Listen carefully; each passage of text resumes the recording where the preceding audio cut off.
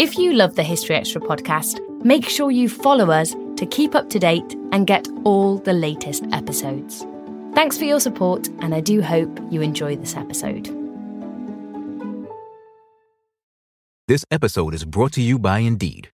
We're driven by the search for better, but when it comes to hiring, the best way to search for a candidate isn't to search at all. Don't search, match with Indeed. Use Indeed for scheduling, screening, and messaging so you can connect with candidates faster.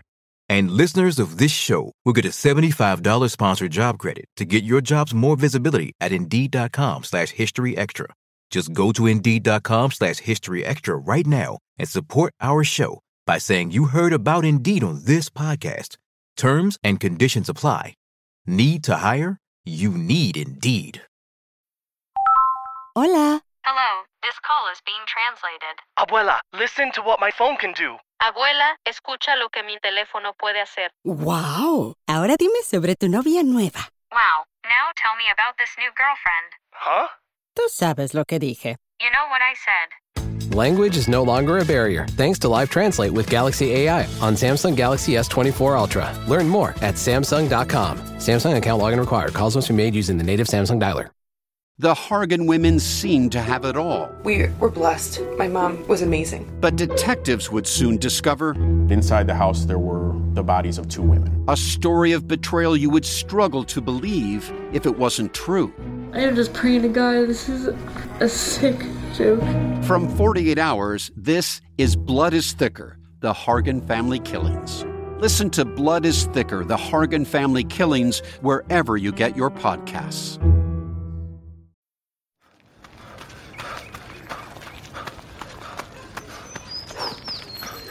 Going for your first ever run around the park. Literally running errands all over town. Running for the finish line and your personal best. If you run, you're a runner. Find the shoes and clothes to run your way at newbalance.com/running. New Balance. Run your way.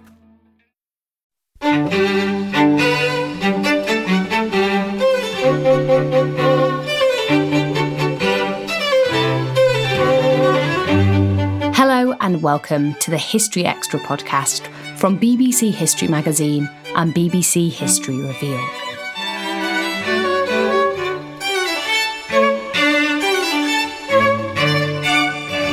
I'm Ellie Cawthorne. How did the Anglo-Saxons think about the changing seasons? Did they have the same months and use the same calendar that we do? What were the main festivals they celebrated? And why was winter such an important period for Anglo-Saxon poets? To find out more, David Musgrove spoke to Eleanor Parker, the author of Winters in the World, A Journey Through the Anglo-Saxon Year. So today I'm joined by Eleanor Parker, whose new book, Winters in the World, A Journey Through the Anglo-Saxon Year, is published now by Reaction Books in the UK. Eleanor, welcome. Thanks for coming back to the podcast. You've been on before, so good to have you back. How are you? Thanks. Thank you. Fine. Yeah, thanks for having me back. Good. Well, very, very happy to have you back. It's a great book. So, look, let's get started. Let's just set things up a bit. So the book's subtitle, as I said, is A Journey Through the Anglo-Saxon Year. Just for our listeners, you better give us kind of the parameters of the period here. What do you mean by Anglo-Saxon? Yeah, so I'm talking here about the period of English history from sort of roughly the 5th century up to the 11th century, so the time of the Norman Conquest or a little bit afterwards. So it's quite a long period, but it's one that saw a really significant change in thinking about the year and the seasons and the calendar and so on, because it was the period in which, of course, the Anglo-Saxons converted to Christianity, so moved away from their pre-Christian calendar of seasons and festivals and so on, and adopted a version of the Christian calendar that then kind of became embedded in England. Okay, good. So you've sort of introduced us to quite a few of the themes in the book there. So we'll pick them up as we go through the conversation. So basically, you're sort of tracking the progress of the year and the changing face of the seasons and what sort of happened to people as the year progressed. So basic question: when did the year start for the Anglo-Saxons? That's actually a surprisingly difficult question because there are different dates on which people thought it started. Probably in the pre-Christian calendar, it seems to have started with the winter solstice, so December 25th. And some people seem to have still thought of that as the beginning of the year, for a really long time, actually, even though when Christianity came, they adopted the Roman calendar, and that begins like our year does on the 1st of January. So they probably had maybe even quite a vague sense that just sort of the middle of winter was actually the beginning of the year. But for a lot of people, maybe it didn't even matter exactly what the start of the year was, so they could be kind of fairly loose about it. Yeah. And in terms of the actual months, did they have the same month structure as we do today? Well, again, that was something that really changed when they adopted the Roman calendar, the Julian calendar, because originally they had all their own months. They had a lunar calendar, and they had a whole set of really interesting month names. We have, so the Northumbrian historian Bede, 8th century historian, is our source for these, and he gives us these wonderful names and explains what he thought they meant. So things like, the month of August was called Weed Monath, the month of weeds, because it's the time when weeds were really plentiful. Or Winter Fullith was October, because that was the month that saw when the first full moon of winter occurred. So you've got those kinds of names which are really tied to seasonal cycles. And then a couple of months that Bede says anyway were named after goddesses, like Hrethmonath, which was their name for March, maybe named after a goddess called Hreither. So that kind of thing. And we're chatting at the end of August, so this podcast might go out a little bit later. But I was reading the book in the garden, and Bede got it right. It is the month of lots of weeds around. It was right, all going on. So, how confident are we that Bede, the Venerable Bede, got those month names right, or is it a robust bit of information from him? Well, people have different views on this. So most likely he actually, it's kind of not like necessarily these were the Anglo-Saxon months that everybody followed before the adoption of the Roman calendar. Maybe there were alternative systems in different areas. Anglo-Saxon England was made up of different regions, different kingdoms who spoke their own varieties of Old English. So they might well have had different names for the months. And the ones that Bede gives us, he's giving us his explanation of them, but he is sometimes maybe just speculating. And obviously he was better informed than we are about some of these things. But if he didn't know what the name meant, he might have just kind of made up an explanation that sounded good to him. So it's really interesting, but we have to be a little bit careful about his information. So might it be in the case that if somebody was happened to be wandering across the face of England as it is now, they might say, oh well, it's August now, and people say, well, no, it's not. We've got a completely different name for it. Yeah, that's right. So in Kent, probably the month August was named something like Rugern, which is something to do with the rye harvest, apparently. So, there was definitely variety. What about seasons? Obviously, today we speak of the 4 seasons. Did they have the same season model as we do have now? No, they didn't. So we take like 4 seasons of the year. We take that for granted. We think everybody thinks, yeah, absolutely, there's 4 seasons. But again, that was something which came to England only with the adoption of the Christian calendar. They originally, again, according to Bede, only had 2 seasons, summer and winter, both 6 months long, which were kind of centred on the solstices. So midsummer and midwinter, the winter solstice and the summer solstice, were the kind of key turning points of the year. And then when they adopted Christianity in the new calendar, they did get this idea of the 4-season year. But even their idea of those 4 seasons isn't exactly the same as ours. So, for instance, they don't exactly have the same idea of autumn as we do. Autumn in Old English is called harvest, and it seems to really just be centred on the idea of harvest. And I think for us, autumn would encompass like a lot of other things than just that. So their ideas of the seasons are not really the same as ours at all. And you've mentioned a few times the moment when the Roman calendar, the Christian calendar, is adopted. Perhaps we should sort of clarify that. Is there a specific moment when that happens? Well, it came basically with the coming of Christianity, effectively, because Christianity obviously is a religion of the book. So writing and books came to England with the new religion. And the calculation of time, that being specific about certain feast days, like the dating of Easter, or knowing what day of the month it is so you can be celebrating a certain saint's day, is all really important to the structure of the Christian liturgical calendar. And all of that would have come new to the Anglo-Saxons. And they the different kingdoms converted at different times, but basically over the course of the 7th century, in the 600s, sort of one by one, they converted. And with that, observing the new calendar would have been an important part of that. But then it probably would have taken quite a bit of time to sort of get bedded down with, ordinary English people for sure. So, and there are all sorts of interesting things that happened. I'm thinking of the Synod of Whitby and sort of lots of conversations about how things were calculated. So it was a kind of an ongoing conversation, I guess, over the course of that period. I wonder, it just strikes me, when we think about sort of clock time and we think about the introduction of the railways in the Victorian period and how timetables came about and people had to rely more on clocks to understand what was going on. Was it a similar sort of thing, perhaps, in the 6th and 7th century as Christianity came in and like a more formal structure was adopted, where months and maybe seasons were more strictly adhered to? I think for some people, for sort of educated people like Bede, you'd get these people who were really interested in the calendar and who did have to sort of regulate their time in a quite specific way that was in harmony with the way that the rest of the church was doing it. But then for a lot of people, it probably wasn't necessary to do that. Actually, most people in Anglo-Saxon England were illiterate. They were doing work that didn't necessarily depend on you knowing exactly what day of the month it was. More important, maybe just to know sort of roughly how far you are past the solstice, so you have some sense of how many hours of daylight you're going to have, or, when the next full moon might be, so when you're going to have light in the evening, something like that. But that doesn't necessarily mean you have to know the exact date. Or that it kind of matters to your life particularly. So knowledge of the calendar is a kind of learned, specialised sort of skill in Anglo-Saxon England. Okay, so you wouldn't necessarily, again, if I was this apocryphal traveller wandering around, I said, "What day is it?" People might not have recognised that as a good question. Yeah, they might have said, 3 days since midsummer or something like that. But they might not have minded very much. Okay, so. That's a nice setup. Gives a sense about what we're talking about. I would imagine that the sort of the general rhythm of the year for most people was very much dictated by the needs of the farm and the natural world. And I'm thinking about people outside of the monastic institutions, I guess. Is that a reasonable assumption to make?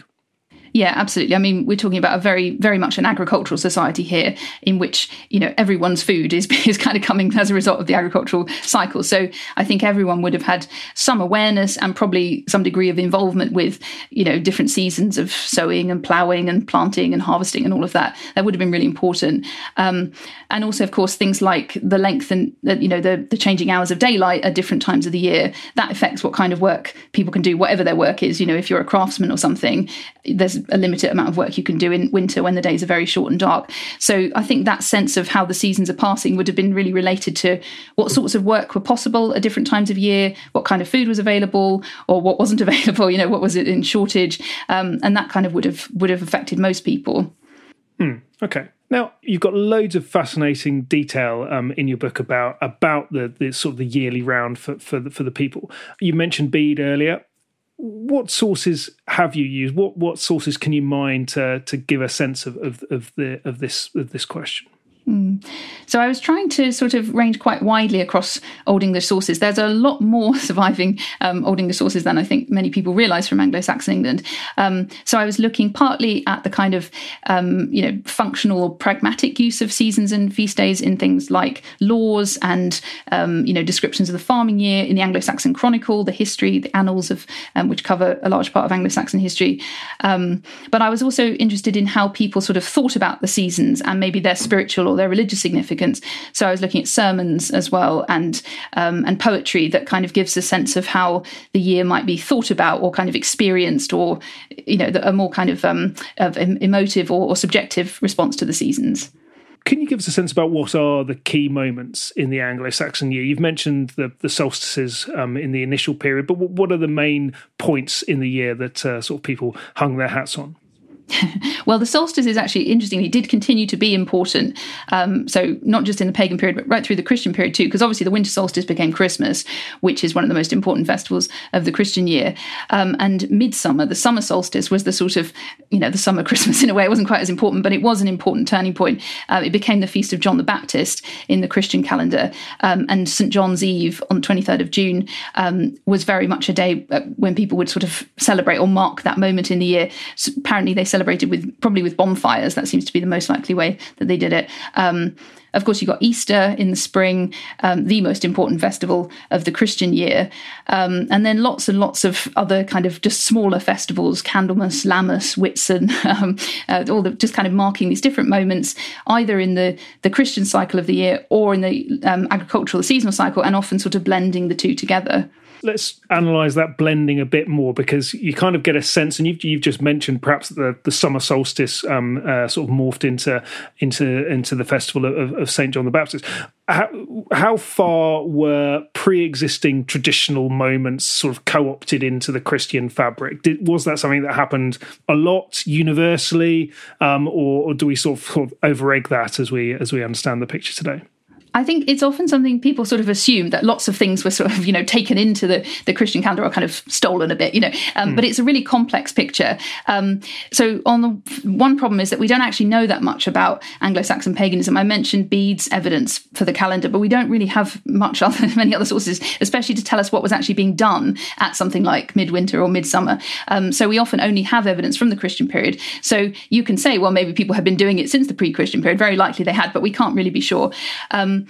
There are some clear examples where Christian festivals seem to have sort of absorbed pre-conversion practices. So the harvest festival of Lammas, for instance, the 1st of August, seems to have been a festival of the wheat harvest. That's a festival only found in Anglo-Saxon England, not elsewhere in the wider church. So that seems quite likely to have been a kind of pre-Christian harvest festival that was then adopted as a Christian festival, and it sort of fits entirely with a Christian worldview because it's a feast of bread. It's a kind of got Eucharistic overtones. So it wasn't in any way kind of incompatible with Christianity. It could just sort of take on a new meaning and be adapted to suit this sort of new culture, really. So it's quite hard to be clear about this, then, isn't it? Because I do think a lot of people will always, it's often said that basically any Christian festival is grounded in pagan roots, so is that actually quite a difficult thing to be clear about? It is really, because I think quite often we, especially in sort of, in our modern world, we kind of assume that something, for instance, which is related to agricultural cycles, it's probably pagan. If it's about solstices, it's probably pagan. But actually the medieval church, medieval Christians were really interested in solstices and in agricultural cycles, natural cycles too. They didn't think of any of that as non-Christian. And things like harvest festivals, are also in the Bible. They come from sort of Jewish tradition as well, first fruits festivals or whatever. So there's no sense in which they're incompatible with biblical Christianity or anything like that. So I think what you really have is a picture where people are celebrating festivals that are meaningful to them within a certain cultural context, a social context, and sort of putting labels on them like pagan or Christian or whatever is often sort of you're risking being anachronistic and sort of projecting our assumptions back onto the past. Yeah, that makes sense. So I suppose maybe the bigger incompatibility is the fact that we today are much more divorced from the natural world, from the agricultural cycle, or absolutely, at least most of us are, than people were in the period that you're talking about. Yeah, I think that's right, because those kinds of cycles, you convert to a new religion, but actually the agricultural work of the year just goes on in basically the same way. So the same kinds of moments in the year need to be marked somehow. And, whichever God you pray to when you're doing your sacrifices or praying for a good harvest, it's still something that's important to do. So there's a degree of continuity there, which we very much don't have and sort of kind of struggle to get our heads around, I think, that process of transition. Yeah, you got to eat as much as you got to get your spiritual nourishment, I guess. Exactly. So, okay, right, brilliant. So basically the book is really good in terms of talking us through the cycle of the year.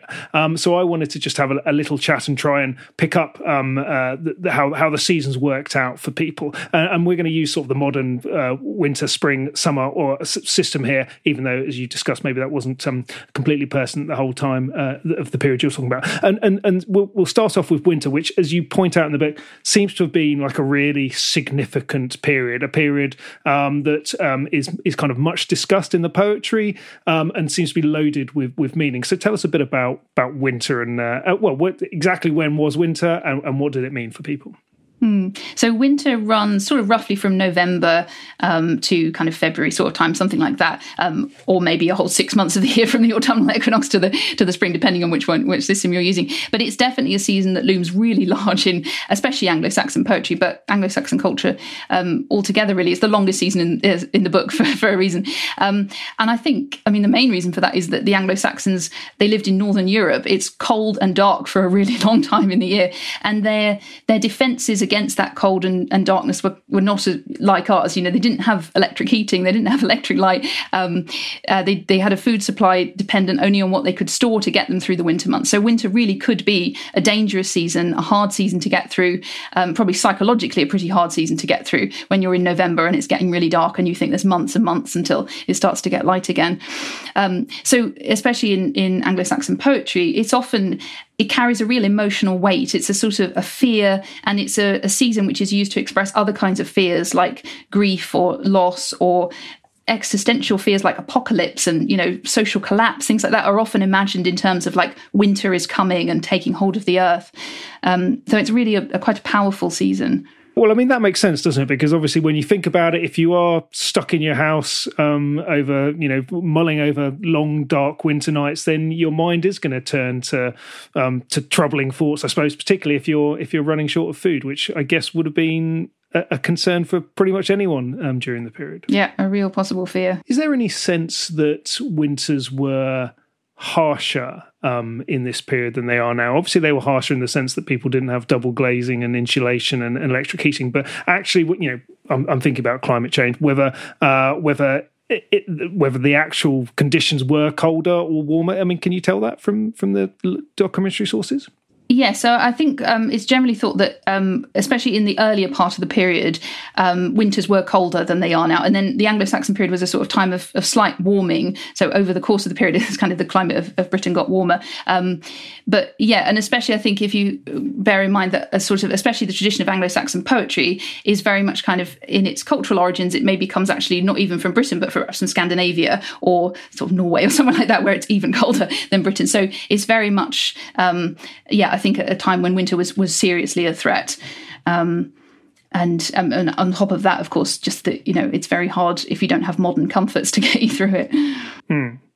I guess it's significant, is it, that ages tended to be measured in terms of winters past? I suppose if you've managed to get through a winter, you've lived another year, that's a significant point. Yeah, that's right. So the title of my book is Winters in the World, and that is a phrase from Old English poetry. And it's partly a poetic way of counting years, of saying, a person's lived 30 winters in the world or something. It's just how long they've lived. But then in some poems, it's actually used, they talk about having your share of winters in the world, that you become wise when you've had your share of winters. And that's a suggestion that maybe it's more like not just time passing, but an experience of suffering and sorrow. Everyone's got their share of winters that they have to get through. And if you go through that, if you survive it, then you become wise through that process. So it's like we all have to go through a certain number of winters to gain from experience, sort of literally and metaphorically, through the passing of time. Yeah. Okay. So when in fiction, in fictional accounts, people talk about the lead character has passed X number of winters. That is true. That is how people might have spoke, how might probably, have addressed it. Yeah. Okay. Should we skip on past the cold months to spring, the time of renewal? What was going on in spring? It was a time for travelling, I think. Yeah, so spring is the kind of, after the constraints of winter, then spring is the time when everything's kind of set free. That's often the impression that you get in Anglo-Saxon sources, because Old English poetry often imagines winter in terms of like the earth being chained or fettered, and human beings kind of being almost like imprisoned during winter. And then once that's over, all the chains are let free, and spring has come, and everyone's sort of liberated from that imprisonment. And of course, for medieval Christians, Anglo-Saxon Christians, it was a time of fasting, so it wasn't a sort of a celebration time because it was the season of Lent, and it was a time for a fast, partly because it was the end of winter, and the food supplies had probably run pretty low by the time you get to February and March before more food can be grown. So it was a time of, in one sense, of sort of self-denial and maybe shortage and dearth, and like also quite a dangerous season, but things are getting better. Everything's sort of on the up, especially after the equinox. The days are getting longer, and you're approaching a season when more food is going to be available again. So there's a sense of sort of renewal and new life, and all of that kind of clustering around the feast of Easter. Very much a festival of rebirth and new life. Still to come on the History Extra podcast. Stories about saints are sort of ghost stories because they are stories about the dead interacting with the living, physically appearing to them, speaking to them, whatever, but not in a way to sort of frighten them, usually in a way to kind of give an important message or to offer help or something like that. This episode is brought to you by Indeed. We're driven by the search for better, but when it comes to hiring, the best way to search for a candidate isn't to search at all. Don't search, match with Indeed. Use Indeed for scheduling, screening, and messaging so you can connect with candidates faster. And listeners of this show will get a $75 sponsored job credit to get your jobs more visibility at Indeed.com/HistoryExtra. Just go to Indeed.com/HistoryExtra right now and support our show by saying you heard about Indeed on this podcast. Terms and conditions apply. Need to hire? You need Indeed. We don't always realise just how much our negative thoughts and experiences stick with us and weigh us down. You may find your brain constantly running through a highlight reel of bad moments. That comment your friend made last week that hurt your feelings. That frustrating thing your mum does. Or that silly thing you said in a meeting. Maybe it's time to get it all off your chest. Whether it's a tiny annoyance or something much bigger, talking about it can give you some relief and lead you to a potential solution. That's where therapy comes in. It's a safe space to share whatever's weighing you down and learn to process it, so your internal highlight reel can focus on the good stuff. And BetterHelp offers affordable online therapy on a schedule that works for you. Connect with a licensed therapist by text, phone, or video call. Start the process in minutes and switch therapists anytime. Let it out with BetterHelp. Visit betterhelp.com/historyextra today to get 10% off your first month. That's BetterHelp, HELP.com/historyextra. Hola. Hello, this call is being translated. Abuela, listen to what my phone can do. Abuela, escucha lo que mi teléfono puede hacer. ¡Wow! Ahora dime sobre tu novia nueva. Wow, now tell me about this new girlfriend. Huh? Tú sabes lo que dije. You know what I said. Language is no longer a barrier thanks to Live Translate with Galaxy AI on Samsung Galaxy S24 Ultra. Learn more at Samsung.com. Samsung account login required. Calls must be made using the native Samsung dialer. Can you tell us a bit more about Easter and how important it was? As you said, it was kind of, still is the main Christian festival. How was it celebrated? Were people sort of working up to it for weeks in advance, do you think? Yeah, well, it's, the whole season of Lent is a kind of preparation for Easter. And then Easter itself lasts 40 days. So it's a kind of a very large portion of the year is kind of devoted to Easter in preparation and then in celebration. And there are some really interesting sources from the Anglo-Saxon period describing the kinds of church services that people would go to. So not just sort of monks and nuns, but many people would go to, which were very much sort of centered on reenacting moments in the story of Christ's death and resurrection, very much trying to kind of bring it to life and use these kind of dramatic elements of like light and darkness, the night before Easter and then Easter dawn and the empty tomb and so on to really bring the story home to people. There's some really interesting stuff there. Yeah, okay. So clearly a very significant point in the calendar. Actually, I wonder if it's just worth pausing here just for a second, because we've talked about the Anglo-Saxons.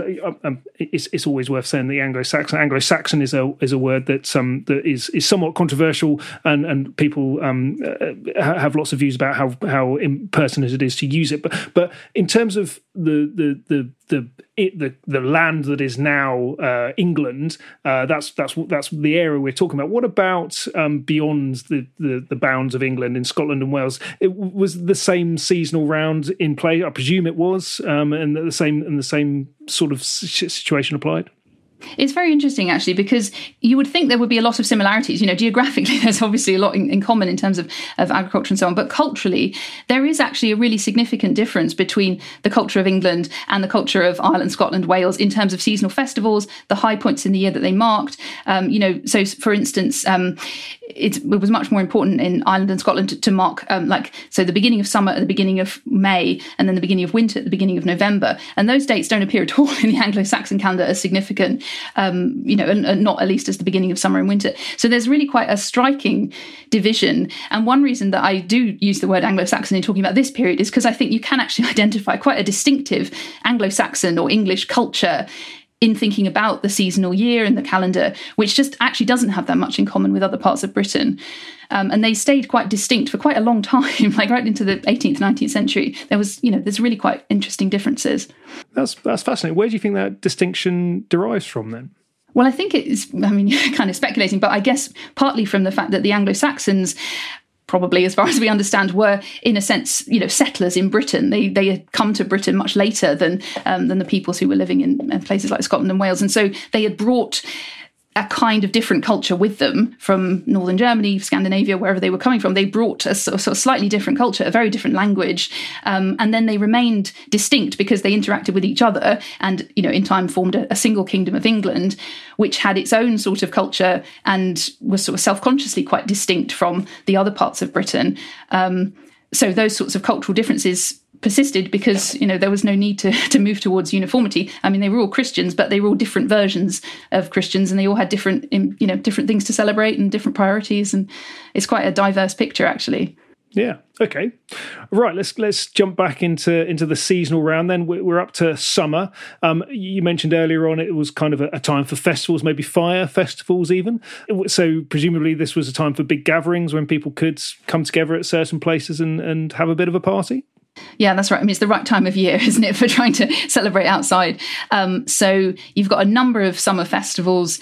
So the end of the Easter season was marked by Ascension Day. Ascension Day is preceded by a few days known as Regationtide. And the main thing that people would do on Regationtide is they would go walking out into the countryside and pray for a good harvest and bless the crops that were growing, as this would be kind of May or June sort of time, so the time when the crops are just kind of springing. And these were very much, as we can tell from Anglo-Saxon sources, quite communal, quite happy sorts of processions. They seem to have had quite a good social atmosphere, everyone just going for a walk together. And then you've got Whitsun, which is Pentecost, so again, right at the end of the Easter season. And Whitsun is the Anglo-Saxon name, Whitsunday, probably from White Sunday, because it was a time for baptisms when people would wear white garments to be baptised, and that was a summer festival too. Then you've got the summer solstice, midsummer. So there's in May and June a whole set of different festivals that kind of just brought people together. They all sound quite fun, to be honest, in Anglo-Saxon sources. And much less a time for introspection, at least in terms of the poetic sources. Yeah, it's a social kind of time of year. And what about you mentioned these fire festivals? What might they have encompassed, do you imagine?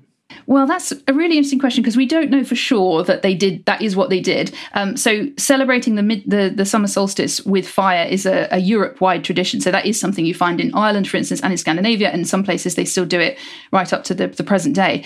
And that was what was done in later medieval England. So in kind of 13th, 14th century England, we know that that's how people were marking the summer solstice. They would build bonfires, like on top of a hill maybe, and then, kind of celebrate around them. So it seems very possible that is also what the Anglo-Saxons did. And we know from the fact that Anglo-Saxon sources talk about midsummer that they did something, but we don't know they did that. But that seems like a good speculation. They talk about sort of games and festivities in a vague kind of way. That sounds fun, doesn't it? Vague games and festivities. Yeah. Okay, and then sort of the final season, then autumn, as you've mentioned, all about the harvest. And I guess this is a crucial season, particularly if you want to get through winter. You've got to have a good harvest. So is this again a particularly important season that come through in the sources as a period when it's an important time of year? Yeah, absolutely. Harvest was a hugely important time of year because, like you say, that's what you have to get you through the winter. And so to get in the crops, that takes a huge amount of work. Everyone has to get involved. So like August, which was a harvest month for the Anglo-Saxons, was very much a sort of time of hard work. It wasn't a holiday like it is for most of us, for me anyway, right now. And that, because people would be working to bring in the harvest. And so, there are harvest festivals, and poets sort of talk about celebrating the abundance of autumn, the plenty of the earth, and kind of the fact that we're dependent on it for our survival. Human beings are essentially really very dependent on the bounty of the earth and bringing in a good harvest. And it's really a very important moment in the year to kind of take stock and to celebrate and kind of share the produce of the harvest. And so how long does that harvest period last for, do you think? Can we be sort of clear about the parameters of that? Yeah, so probably from sort of the end of July through August into September.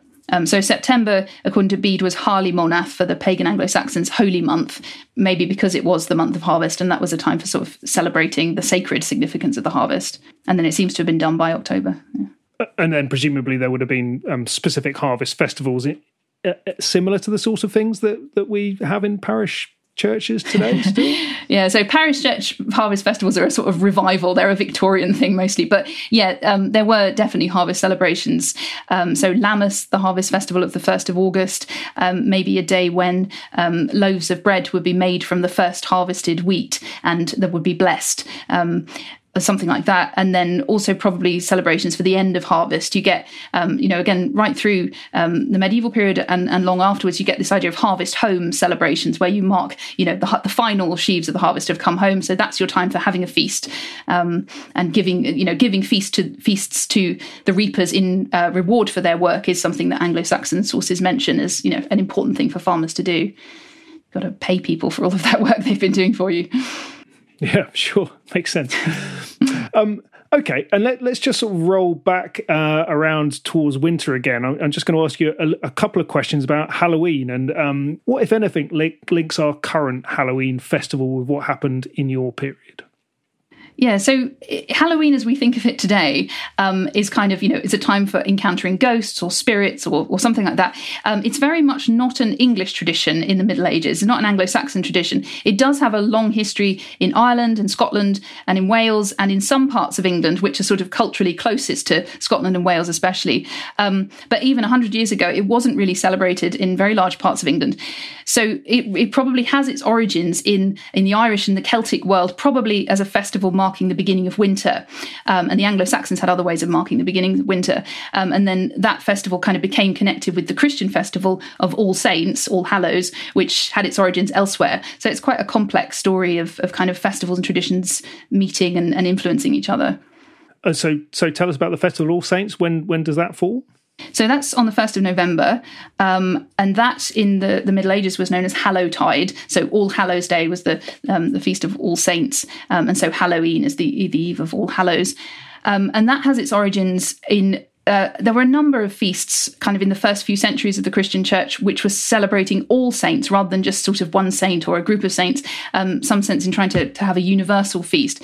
And those could be actually at different times of year. So some of them were in the summer, in May, some of them were in June, like all kinds of times of year. But the 1st of November was kind of one of those. And in time, so that first turns up in around the 8th century, around 800. And that kind of then became adopted as a good date and then later merged perhaps with whatever was going on in Ireland and Scotland around that time as well. So tell us a little bit about the place of saints in the Anglo-Saxon world then. Obviously, as you said, there's all manner of saints' days through the year.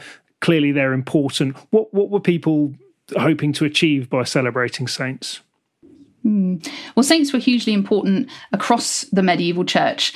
So, every corner of the medieval church had its own saints, but also celebrated saints from elsewhere, from all kinds of different periods of the church history. There were just a huge number of saints to commemorate. So they represent a great diversity of stories of holy people from different times and places.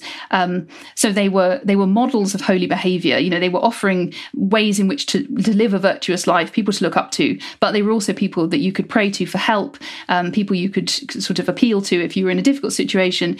You could turn to a saint and you could pray to them to help you.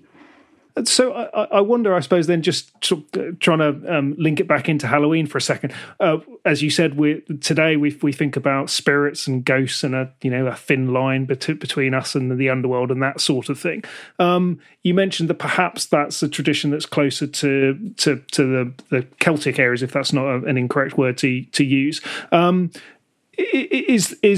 Was there any sense in the Anglo-Saxon world, in the Anglo-Saxon corpus that you've looked at, of spirits and ghosts and an interaction with that spiritual side of the world? Well, it's an interesting question because in one sense, not really. There aren't really ghost stories from Anglo-Saxon England. And yet, in another sense, stories about saints are sort of ghost stories because they are stories about the dead interacting with the living, physically appearing to them, speaking to them, whatever, but not in a way to sort of frighten them, usually in a way to kind of give an important message or to offer help or something like that. Anglo-Saxon stories often, they believed in all kinds of non-human spirits, elves and dragons, monsters like the monster Grendel in Beowulf, and all of those might pose the kind of terrifying threat to human beings. But stories of ghosts sort of frightening the living, as you do get in, say, the Icelandic sagas, you don't really get in the Anglo-Saxon corpus. Okay. Brilliant. Okay, good. Right. Let's wrap up with a couple more questions. I suppose just a big topic, really. You're a scholar of the literature of the period. What does the shape of the year and the literary descriptions of it in the sources you've analysed tell us about Anglo-Saxon attitudes generally? Does it give us a big picture at all? Yeah, I think it gives us a really interesting sense of especially how closely connected they are to the natural world. I mean, it sounds kind of obvious, but it's just so permeating all of these sources, this sense that human life is just fundamentally intertwined with the natural world, and then very importantly, with the role of God as the creator of the natural world. So all of those things are sort of completely connected to each other. Natural cycles like, the cycles of the solar year, or cycles of growth and harvest and so on, or winter and summer, or whatever it might be, have their kind of reflections in human life, in the seasons of human life as we grow up from childhood to old age, or at different seasons of sort of prosperity or suffering in our own lives. They're often kind of imagined as being reflected in the seasons. So I think it really suggests a very interconnected sense of what human life is and how thoroughly it is part of nature. And all of that is kind of overseen by God as the creator of nature and of humans. Okay. And then you've mentioned quite a few dates and events through the course of this conversation that have a vague sense of familiarity, but are quite easily skipped over. Whitsun, Lammastide, things like that. They're words which maybe if people follow your Twitter feed, they'll have a sense of their importance because you quite often flag them up. But they can we can easily let them pass by these. I wonder, how far is our current pattern of life still dictated by the rhythm of the earlier year and the sort of the calendar that these people adhered to? I think in some ways we today are further from it than we were even sort of a few generations ago, actually. Because, I mean, like you say, a festival like Whitsun was celebrated continuously from the Anglo-Saxon period well up into the middle of the 20th century. It was the time for summer holiday. In the 20th century, it was a bank holiday. So it was like people would go on their Whitsun holiday. And then it's not a bank holiday anymore. And so now people hardly notice it unless you go to church at Pentecost. And so obviously also living in a society which is so much more disconnected from agricultural seasons and from the seasons of the natural world. We're so insulated from, worrying about how much daylight there's going to be or how cold it's going to be. Although perhaps we're getting back to a sense of fearing winter now that people are kind of worried about how they're going to heat their homes this winter. But I think we are really very disconnected from that kind of thing. And so I think for a lot of people, there's a sense of interest in rediscovering not just the way the Anglo-Saxons did it, but the way it originated in the Anglo-Saxon period and then had this kind of continuity over centuries and centuries in different kinds of ways, of course, but that we've kind of lost sight of. And, is there a way to rediscover some of that or to incorporate that into our very different lives? People seem to be quite excited by possibilities of, celebrating Lammas again or whatever. And there's a lot of interest out there in that. Okay, last one. This period famously comes to a crashing end. 1066, the Battle of Hastings. That's many historians say that's the formal end of the period, and there's a marked change. with the coming of the Normans? Is there a marked change in the seasonal year? Do things change suddenly as well? Not really. That's maybe one of the aspects of English life that changed least, actually, with the Norman conquest, because the Normans, they celebrated all these festivals too. They were Christians, so they also celebrated Christmas, Easter, all these saints' days. They had different favourite saints, but essentially the idea was the same. And of course, the agricultural cycle didn't change. So there was a huge amount of continuity across the Norman conquest. And one of the things that interests me, because I'm interested especially in kind of English language and so on, is that the English names for festivals and for the seasons did actually stay really stable, despite the fact that, of course, the Normans had their own names for things like Christmas and Easter, and they, some of those names came into English, but the Old English ones, the Anglo-Saxon ones, stayed remarkably constant, which really suggests something, I think, about how deeply rooted they already were by the time of the Norman conquest. They weren't going to be upset even by such a huge political change. It was almost like too strong to be disrupted even by the Normans. That was Eleanor Parker. Her new book, Winters in the World, A Journey Through the Anglo-Saxon Year, is out now. Thanks for listening. This podcast was produced by Daniel Kramer Arden.